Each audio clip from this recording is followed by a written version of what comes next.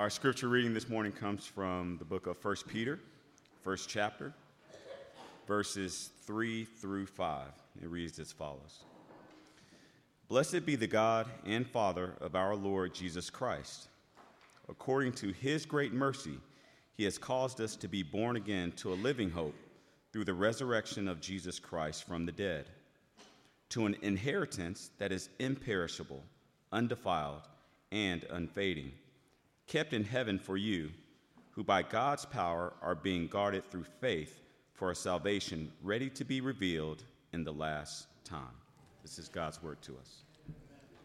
Well, as you can see, we're going through a series on 1 Peter, on the identity, our identity in Christ.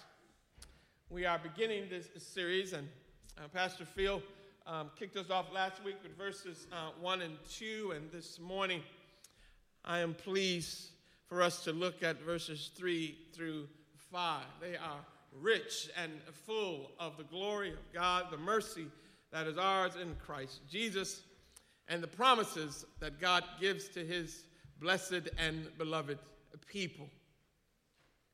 When I was thinking about this passage and meditating upon the words in this passage, I was reminded of how the Bible describes God. If you were this morning asked to describe God in a sentence, what would you say? Or better yet, if you were asked this morning to describe God in a word, what would you say? Perhaps you would say holy, or love. Perhaps you would say omnipotent.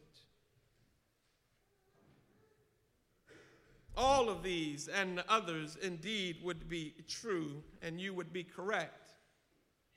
But I want to suggest to us this morning that there is a one-word description of God that is frequently found in the Bible, but most of us rarely think of, and that is that God is blessed. That God is blessed. Now, when the Bible says that God is blessed, beloved, it means two things. Okay, the first thing that it means is that he is eternally contented.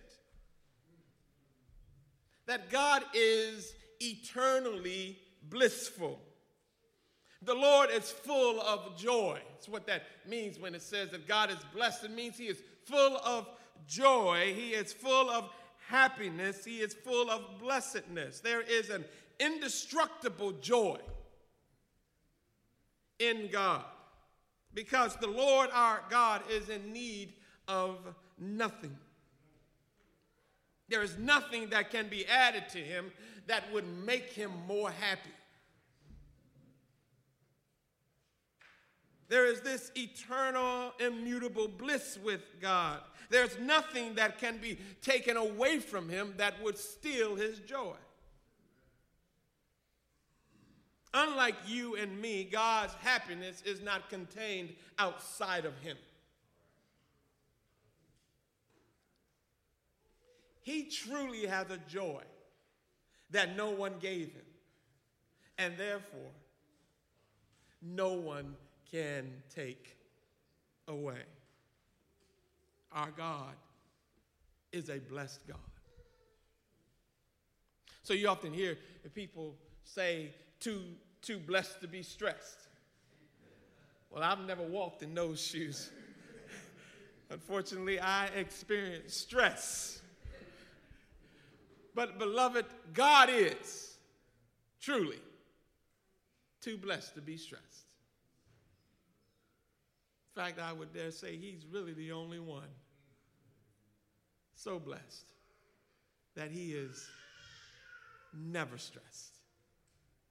So that's what it means when the Bible says that God is blessed. It means that he is eternally contented. But it also means a second thing. When the Bible says that God is blessed, it means that God is also praiseworthy. In fact, this is the blessedness that belongs only to God. And so this is what the Bible means when the Bible says, bless the Lord. Bless the Lord. And it says it a lot, right? This is usually what it means. Psalm 103 and verse 1. Bless the Lord, O my soul, and all that is within me, bless his holy name.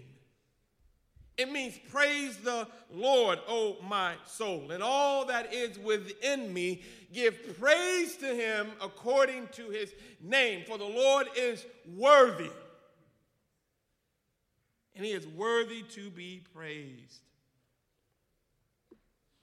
And this is how our text begins this morning, doesn't it? Our text this morning reminds us that the Lord is blessed. And this blessing here means that he alone is worthy of our praise, that he alone is worthy of our adoration. And we are to bless him. We are to bless the Lord. Now, so that we don't misconstrue it, beloved, there's a difference between us blessing God and God blessing us. When God blesses us, he makes us happier, stronger, better. Well, when we bless God, we're not making him happier. We're not making him stronger. We're not making him better. But when we bless the Lord, we are acknowledging that he is the best. We are acknowledging that he is the strongest. We are acknowledging that he is worthy of our praise, that he alone is to be adored. In fact, the idea here as this text begins, blessed be the Lord our God, that word and that reference in the scriptures is only used in reference to God. It's not used in reference to us.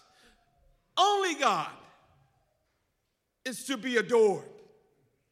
Only God is to be magnified and glorified in that way. For all the worship and honor and praise is due to him and him alone. God is blessed because he is God. God is blessed because he is the God and Father of our Lord Jesus Christ. The blessing of God, therefore, the blessing of God is directly related to the relationship that the Father has with the Son and the Son has with the Father.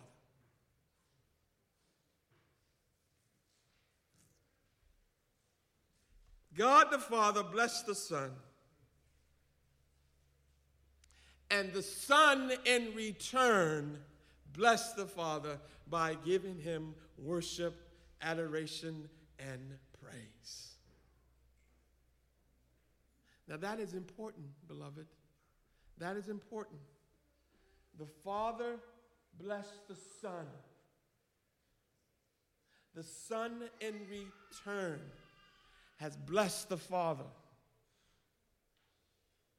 That is important for us because our identity is in the Son. And therefore, we are blessed because we are in the Son. And now we call God Father. Blessed be the God and Father of all God's children, whom he has therefore blessed. And what are they to do? As the Son did, bless his holy name. That's what it means to be in Christ. We are blessed. We are blessed in Christ. Now the Lord God is the Lord God our Father. And we are blessed in Christ. And all the blessings that are in Christ are ours. God, who is blessed, therefore, now has blessed us. This is what the Apostle Peter is getting at. The Lord our God, who is blessed forever, has now blessed us. So this morning, I want you to understand that you are blessed and highly favored. I know you're not comfortable with saying it. I get it. Our Reformed folks kind of scratch that out of the Bible. The fact of the matter is, beloved, you are blessed and highly favored of God, not because of who you are, but because you are in Christ. And that is important. That is important for Peter to establish this to the people to whom he is writing. Because they are stressed. And they needed to be reminded that you are blessed. They are in trouble. And they needed to be reminded that in God's eyes you are highly favored.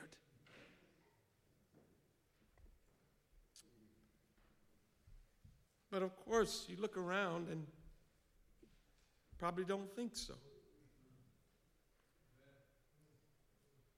We often don't think we're blessed because we associate blessings with the material world. I get it. I get it. I get it. That's why we won't take a vote this morning. We won't ask you to raise your hands, but dare I say that many of us played the lottery this week. Had all kind of conversations on what you would do if you had that money. How you would bless others if the Lord blessed you. I get it. This is because we mostly associate the blessings of God with the material world. And that is true, beloved. God is not averse to blessing his people in this material world. And we will find out if anybody in here won the lottery when we begin to see an uptick in the giving. Amen. But until then, beloved, realize that whether you win the lottery or not, you're still blessed and highly favored. And we need to be reminded of that, beloved, that the primary blessings of God in this world are spiritual. In fact, the most important blessings in this world, the most impactful and the eternal and the uniquely Christian blessings of this life are spiritual ones. These are the ones that are emphasized by God. These are the ones that are emphasized in the Bible. These are the ones that are emphasized in our text this morning. These are the ones that have real, lasting, significant impact and really make a difference in our everyday lives.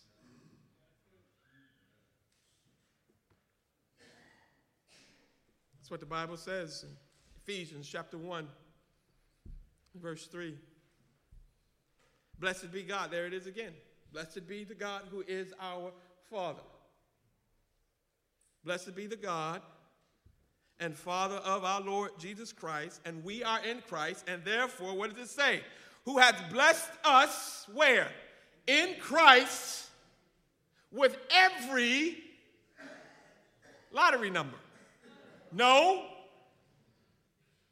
not with every winning lottery ticket, but has blessed us in Christ with every spiritual blessing in the heavenly places.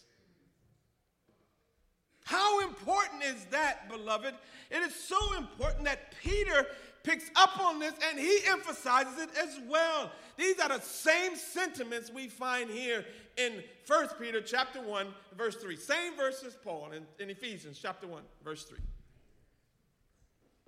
Now, of course, they didn't get together and talk because they didn't have chapter and verses. So don't think anything all mystical is going on there, because it's not. Peter expresses the same sentiments. And it's difficult for us. I get it. It's difficult because when you hear that and you read that God has blessed us with every spiritual blessings in heavenly places, you're thinking, oh man, that's fine, but all that is pie in the sky by and by. I need something sound on the ground right now.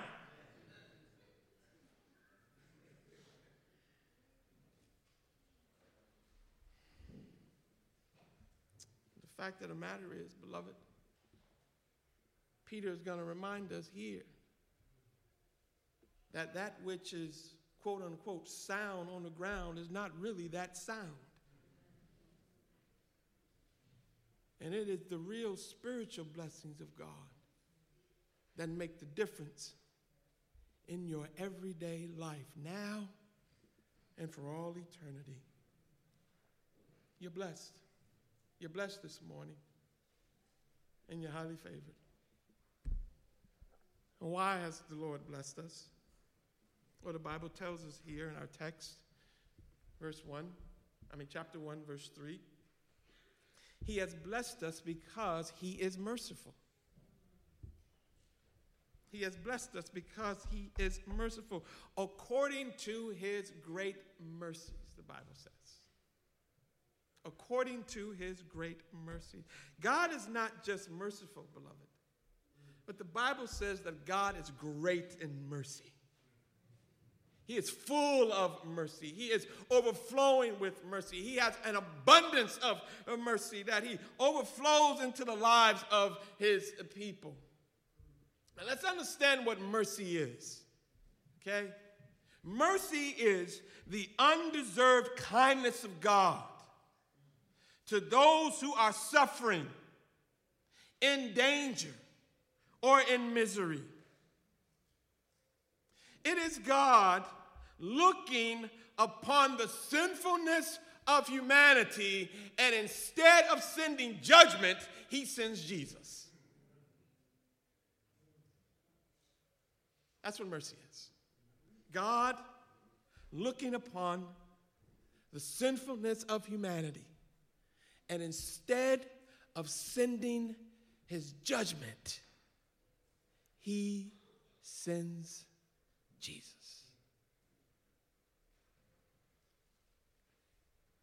That's what we speak of, right? When we speak of mercy ministry, what are we talking about? Well, we're talking about helping those in need. That's what mercy ministry is, helping those in need. And so we should understand, therefore, that mercy is need-based assistance. That's what it is. Mercy is need-based assistance. Now, most of us who've been to college to some degree or another, I know my kids go off to college and they offer need-based assistance. But what I found out very quickly, beloved, is that the assistants rarely meet the need.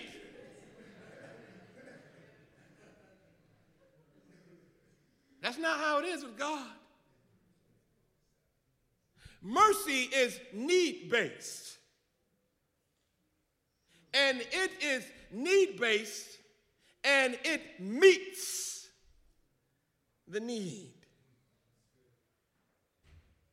upon which it is based, beloved. It always meets the need. And because of our sin, mercy is your greatest need. Mercy has always been the greatest need. When Adam and Eve fell into sin, what was their greatest need? They thought it was clothing. No, beloved, it was mercy. When David and Hezekiah, and they fell into sin, what was their greatest need? Mercy. When Peter denied the Lord and abandoned our Lord, what was his greatest need? Mercy. Paul said that I was an insolent man, I persecuted the church, and I was worthy of God's judgment, but he was merciful to me, because that was my greatest need. That is your greatest need. That is my greatest need. Beloved, if we are honest this morning and will be truthful about our waywardness and our sinfulness, we would know that our greatest need is the mercy of God. And God is great in mercy. Mercy is great because salvation is great, as the Bible tells us in Hebrews chapter 2 and verse 3, that we have a great salvation. And because we have a great salvation, mercy is great because we are great sinners.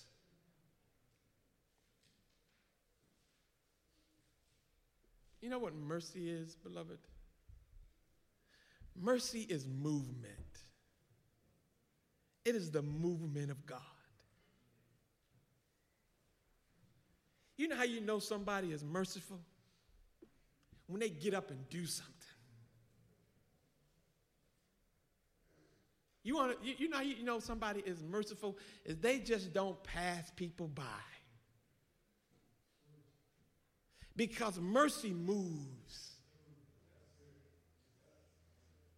Mercy moves in the direction of the suffering. Mercy moves in the direction of the loss. Mercy moves in the direction of the pain. Mercy is movement, and God's mercy is God's movement toward us. He doesn't stay away. And mercy engages. Mercy comes near. In Matthew chapter 8, again in verse 2, the Bible says, "And behold, a leper came to him and knelt before him, saying, 'Lord, if you will, you can make me clean.' And the Bible says that Jesus reached out his hand and touched him. And he said, 'I am willing, be clean.' And immediately the leprosy was cleansed." Everybody else, beloved, was recoiling from the leper. Everybody else was yelling, "Unclean, unclean, stay away." But Jesus didn't draw back. He saw a sinner in need of mercy, and what did he do? He came near and he touched him. He touched him because that's what mercy does. Mercy comes near and mercy touches. And according to his great mercy, he has touched you. He touched me. I think that's Bill and Gloria Gaither, Bob. He touched me. Oh, he touched me. And all the joy that floods my soul. Something happened. And now I know he touched me and made me whole. That's what mercy does. The Lord moves toward us and he touches us with his mercy. That is the blessing of mercy that our text says is ours. But that is only the beginning here, beloved. That is only the beginning. Why has the Lord blessed us? Because he is merciful. How has he blessed us? Well, the blessings of the Lord are not just general, but they are specific, beloved. God doesn't just say, "Now you're blessed, go and be blessed." But no, as he calls us to himself, as he elects us in the beloved, and as we are now in the Son, he blesses us with these spiritual blessings. He wants us to know what they are, beloved. And he tells us how he has blessed us. Now, you got to be a Christian to get blessed like this. I mean, you don't have to be a Christian to win the lottery. You don't have to be a Christian to get a new job. You ain't got to be a Christian to get a new house. There's all kind of blessings that people are all excited about that you don't have to be a Christian to have. But I'm talking about those blessings that are uniquely Christian this morning. And these belong to God, upon whom God has been merciful, and he has called and elected us according to his great mercy. He has called you to be born again. That's yours. Everybody don't get that, beloved. You have been born again. God has given you new life. He has given you a new name. He has placed you in a new family. He has given you a new identity. This is a blessing that comes only from God. New, if I can put it this way, new is what God do. Okay? New is what God do.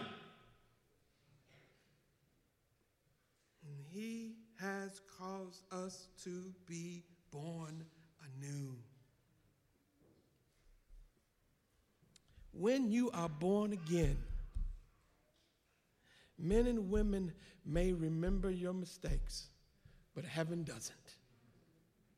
When you are born again, men and women may still condemn you for your past, but heaven does not.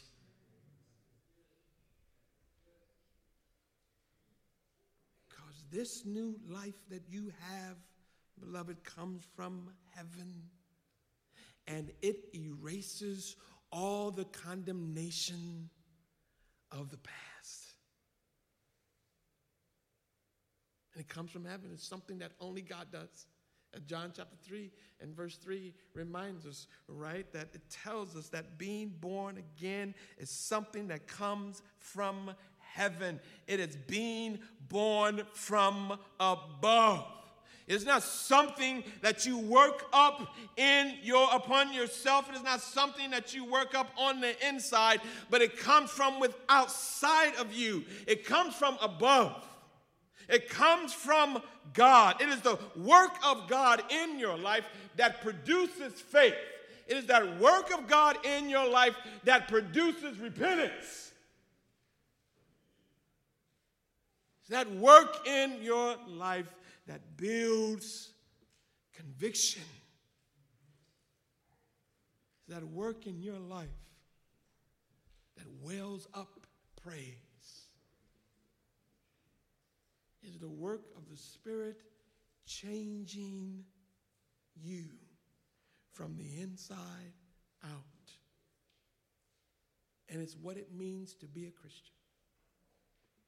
You often hear people saying, perhaps you've said it yourself, referred to somebody as being a born-again Christian.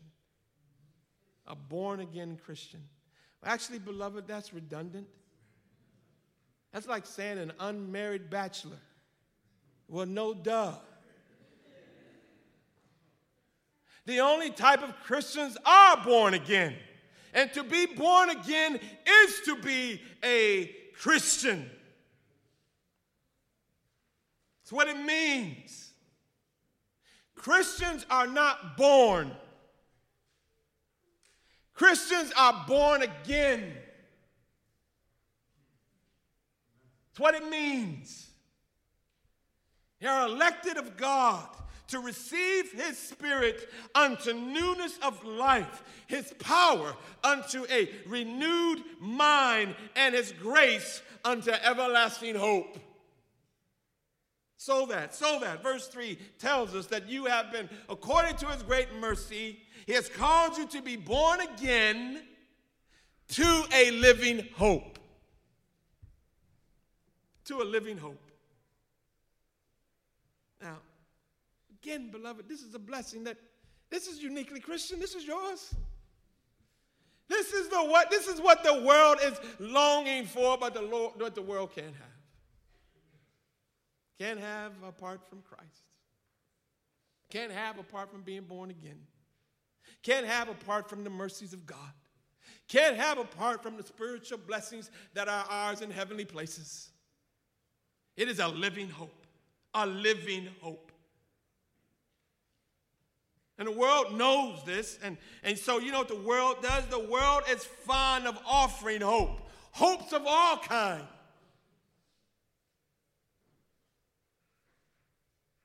And only in Christ do we find living, lasting, true hope. We have a living and lasting hope, beloved. What is hope? Okay? Well, hope is the confidence and assurance that tomorrow will be better. That's what it is. That tomorrow will be better. And no matter what losses you may suffer today, hope says tomorrow will be better. No matter what failures you experience today, hope says tomorrow will be better. Notice what the Bible says. You have been born again to a living hope through the resurrection of Jesus Christ from the dead.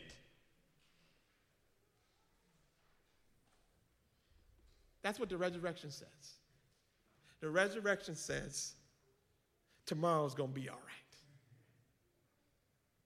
That's what it says. Not only does it say that, but the resurrection guarantees that tomorrow is going to be all right. The resurrection guarantees that tomorrow is going to be better because the resurrection says this life is not all there is. And no matter how many losses you suffer or how many times you fail, this life is not all there is. That's why you have hope. That's why you can always have hope. That's why hope springs eternal for the Christian. This is why the resurrection of Jesus Christ is the greatest hope the world has ever known. In fact, it is the only true hope in the world. That's why the Bible says in 1 Corinthians chapter 15 and verse 32, beloved, if there is no resurrection, you may as well eat, drink, and be merry, because tomorrow you die. What difference does it make? All of it is false hope. Because without the resurrection, you are going to die, and you die without a tomorrow. So what difference does it make? Eat, drink, and be merry. Because we all end in the same place. And it matters not. But the resurrection of Jesus Christ, beloved, says, but there is life after life. There is life after this life. No matter how dark the days, no matter how dim the prospects in this world may seem, this world is not all there is. And because Christ is raised from the dead, there is hope. This is so important, beloved. You do know that when Christ died on the cross, the disciples lost hope. They all ran and scattered. Peter running and hiding. All of them, they're gone. They're gone. Because they seeing Christ on the cross. They seeing Christ die. They seeing Christ crucified. And all hope is gone. But then they saw the resurrected Jesus, and hope was restored. Hope was restored, not because Christ died, beloved. Hope was restored because Christ was raised from the dead. And that's why we preach Christ raised from the dead. We just don't preach Christ. We preach Christ raised from the dead. We preach a living Christ. We preach a resurrected Christ because that is where our hope is. That is our only hope, beloved. That's our hope. Christ raised from the dead, reigning on high, promising to receive us again unto himself. And no matter what is happening in our present world, our hope is in him. Our hope is not in who's in the White House. Our hope is not who's sitting on Supreme Courts. Our hope is not who's in the governor's mansion. Our hope is not in hashtags or social movements. Our hope is not in Me Too or Black Lives Matter or Make America Great Again. Our hope is in the resurrected Jesus Christ. And that's why we preach Christ.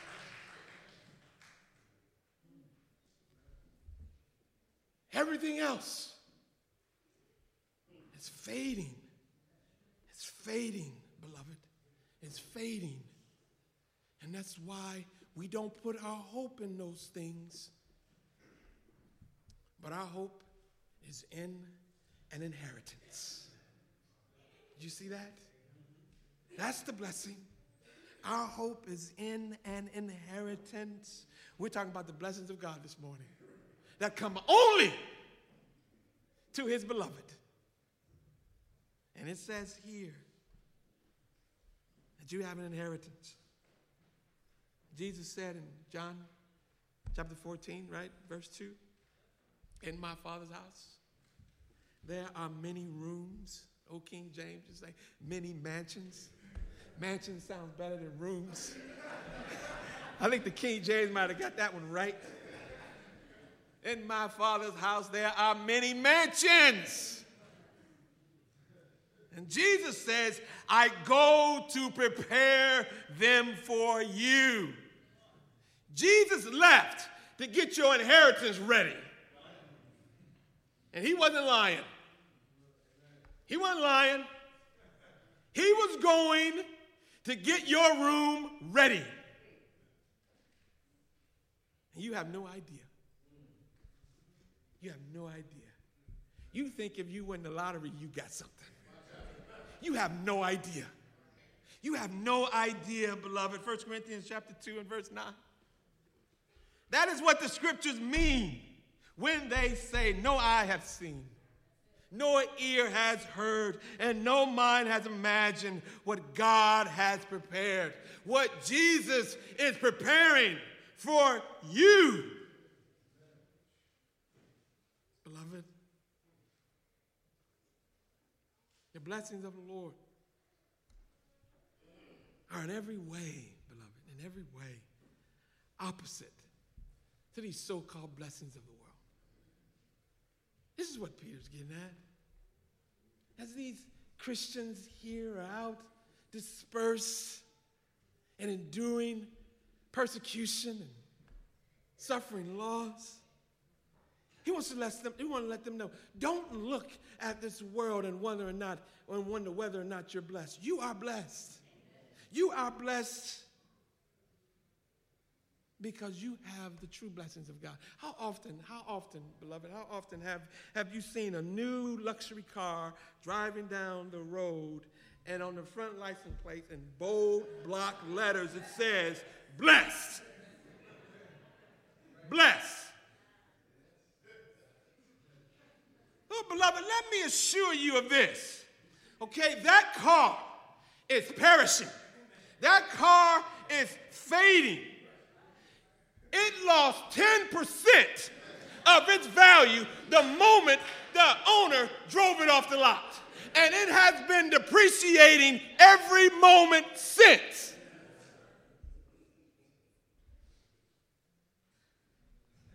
And that depreciation is getting more and more because sooner or later, I don't care how blessed you think you are, that car is going to break down. Because cars break down.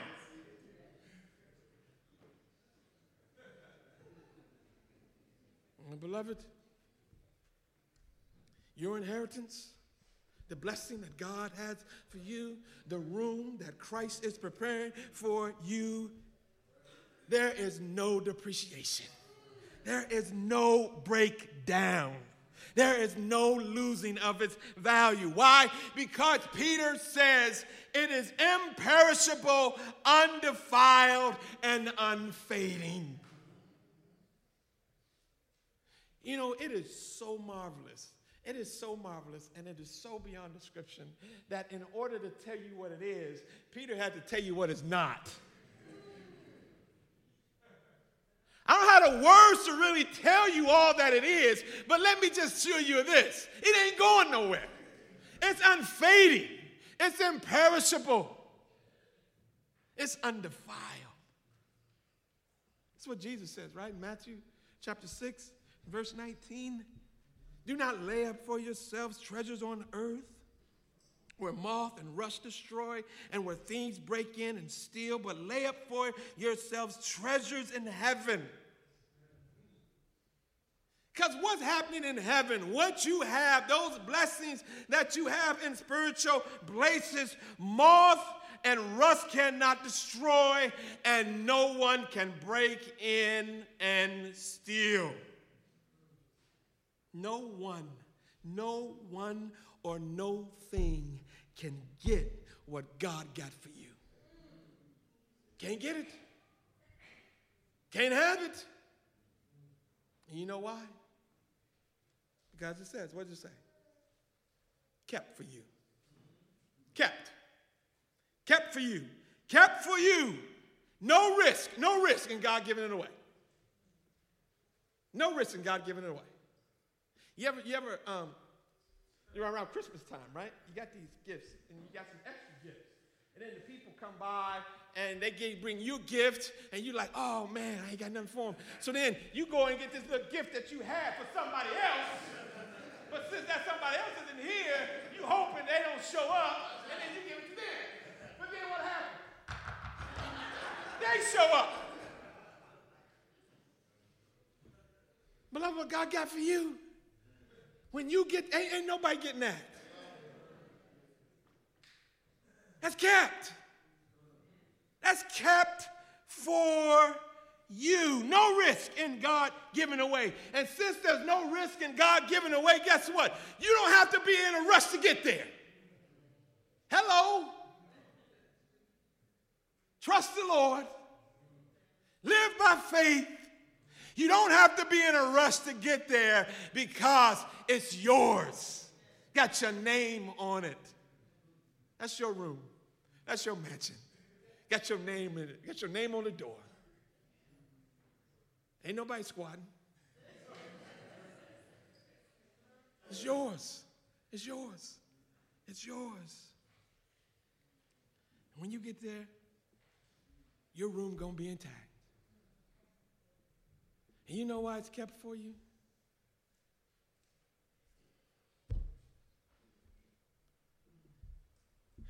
It's kept for you because you are kept for it. God ain't just keeping the room. He ain't just keeping the inheritance. He's keeping you. This is why beloved, I'm talking about the blessings of God that come only for the Christians this morning. I'm talking about the blessings of God. God's keeping it all. He's keeping the blessings, and then he's keeping you. He's keeping the inheritance, and then he's keeping the inheritors. He's keeping it all. He's keeping it all. Who, by God's power, verse 5 says, are being guarded. Are being kept. So you have an inheritance that is imperishable and undefiled and unfading, kept for you in heaven, you who are being kept. kept by God. Not only does God preserve the blessings for you, but he also preserves you to make sure you get the blessing. So, beloved, there are no rooms that are going to be empty. Right? That's the thing to be reminded of. There are no rooms that are going to be empty, and they say, oh, he didn't make it. We had a room for him, but she didn't make it. No. All of the rooms in our Father's house will be filled. As he's keeping the rooms, and he's keeping his people. Kept. Guarded. Who through God, by God's power, are being guarded. This is the comfort. This is the assurance of the Christian. This is the comfort and the assurance of the church throughout the ages. It always has been, beloved, that God is with us. God is with you. He keeps our lives. Our lives are in his hands. That's what it says in Psalm 121, right? In verse 7. He keeps your life. You do understand that your life doesn't begin, nor does your life end apart from the will of God. Oh, this has always been the comfort of the Christians. This has always been the comfort of the church throughout the ages, through all of the persecution, the suffering, and the loss. It is that God keeps our lives. And he determines the beginnings and the ends.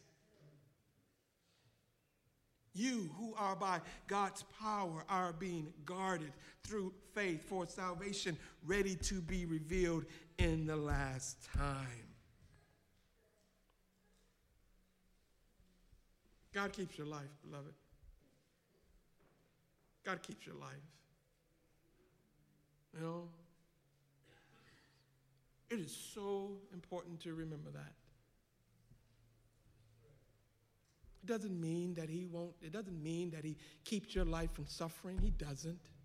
It doesn't mean that he keeps your life from suffering loss. He doesn't do that. It doesn't mean that he will even keep you from dying. He doesn't do that. But it means that through it all, he keeps you. He doesn't lose you. You are his. And no one or no thing can ultimately take you from him. Why? Because of his power. Who by God's power are being guarded. This is the power of God. The power of God, as we know, beloved, is undefeated. The Lord keeps his people. He keeps them in the power of his hand. He keeps them in his grip. The Lord keeps his people. He guards the inheritance, but he also guards the inheritors. And so you can be reassured that your soul, that which really is your life, is anchored in God. It's anchored. It's anchored. And when I was a boy, we would go fishing, and we like to go fishing at night. Right? And I mean, it is pitch black out there on that lake. It is pitch black. But we knew what we were doing. We knew how to fish. And we would catch loads of fish at night. And when we got back to the shore, we would just put the boat right there on the edge, and we would drop anchor. And we go home. And then the next morning, when the light and the sun came up, and we go back down to the lake, beloved, that boat might have moved a little bit that way, or that boat might have blew a little bit that way, but you know what? That boat was still there because it was anchored. That's how our lives are. You know, we get blue. We get blue a little bit that way. Waves come along and beat us, and we go a little bit this way. All of a sudden, it seems like we about to get lost out to the sea, and all of a sudden, everything just stops. You know why? Because your soul is anchored. And when the sun comes up, your soul hasn't gone anywhere. That's God's power. He keeps you. He keeps you. And he keeps you through faith. Through faith, beloved. This is how God's power realized in our lives, through faith. When in Mark in chapter 5 and verse 36, when Jesus is there and he's going to heal Jairus' daughter, and Jesus is taking his time doing this, and they come and report to Jairus, hey, man, don't bother the Lord no more. Your daughter already gone. Don't bother him. I know he had good intentions, but don't bother him no more. And Jesus, hearing them, he looks at him, he says, do not be afraid. Only believe. Only believe. Only believe. That's one of my favorite things to say, beloved. You know, just don't stop believing. Don't stop believing. Who's that? Steve Perry and Journey? Y'all know nothing about that. YouTube it. Look it up. That is the junk. Don't stop believing. Don't stop believing. I tell myself that all the time. Brother, just keep the faith. Don't stop believing. No matter what the circumstances say, don't stop believing. No matter how far you fall into sin, just don't stop believing. No matter what the doctor says or the account may read, just don't stop believing. That's why we come here every Sunday. If I can just say one thing every Sunday, it would be this, beloved. Don't stop believing. Keep believing. Keep trusting. Keep the faith, beloved. God is with you. Don't give up. And don't stop. Don't stop. Don't stop believing. Because he is at work in you by his power, through your faith to trust in him, because there is a salvation coming. And it's getting ready. It's getting ready to be revealed in the last time. And this, beloved, is full salvation, the consummation of all things. The glorious revelation of Jesus Christ is coming. That's why you hold on. You hold on. And I know it's hard, and I know it's tough, but the end of the story hasn't been written. And as somebody has said, get ready, get ready, get ready, get ready, get ready, get ready, get ready, get ready. It is coming. And the end is going to be even more glorious than the beginning. You think Adam and Eve had it good. What you're going to say in the end is ain't nobody got it better than us. Who got it better than us? Nobody. Nobody, beloved. And that's why you hold on. That's why you hold on. Titus chapter 2, verses 12 and 13. The grace of God has appeared. The Lord Jesus has come. The grace of God has appeared to all of us, teaching us to say no to ungodliness and worldly passions, and to live self-controlled, upright, and godly lives in this present age, while we wait for what? That blessed hope. And what is that blessed hope? That belongs only to the Christians. The appearing of the glory of our great God and Savior, Jesus Christ. He's coming. He's coming. And you hold on. the best is yet to come. I'm talking about the blessings of God this morning that come only to the people of God, those who are willing to trust and believe and wait on him. Wait on the Lord. Christ, our hope, is coming, bringing salvation and glory with him. We ain't seen nothing yet. Let's pray.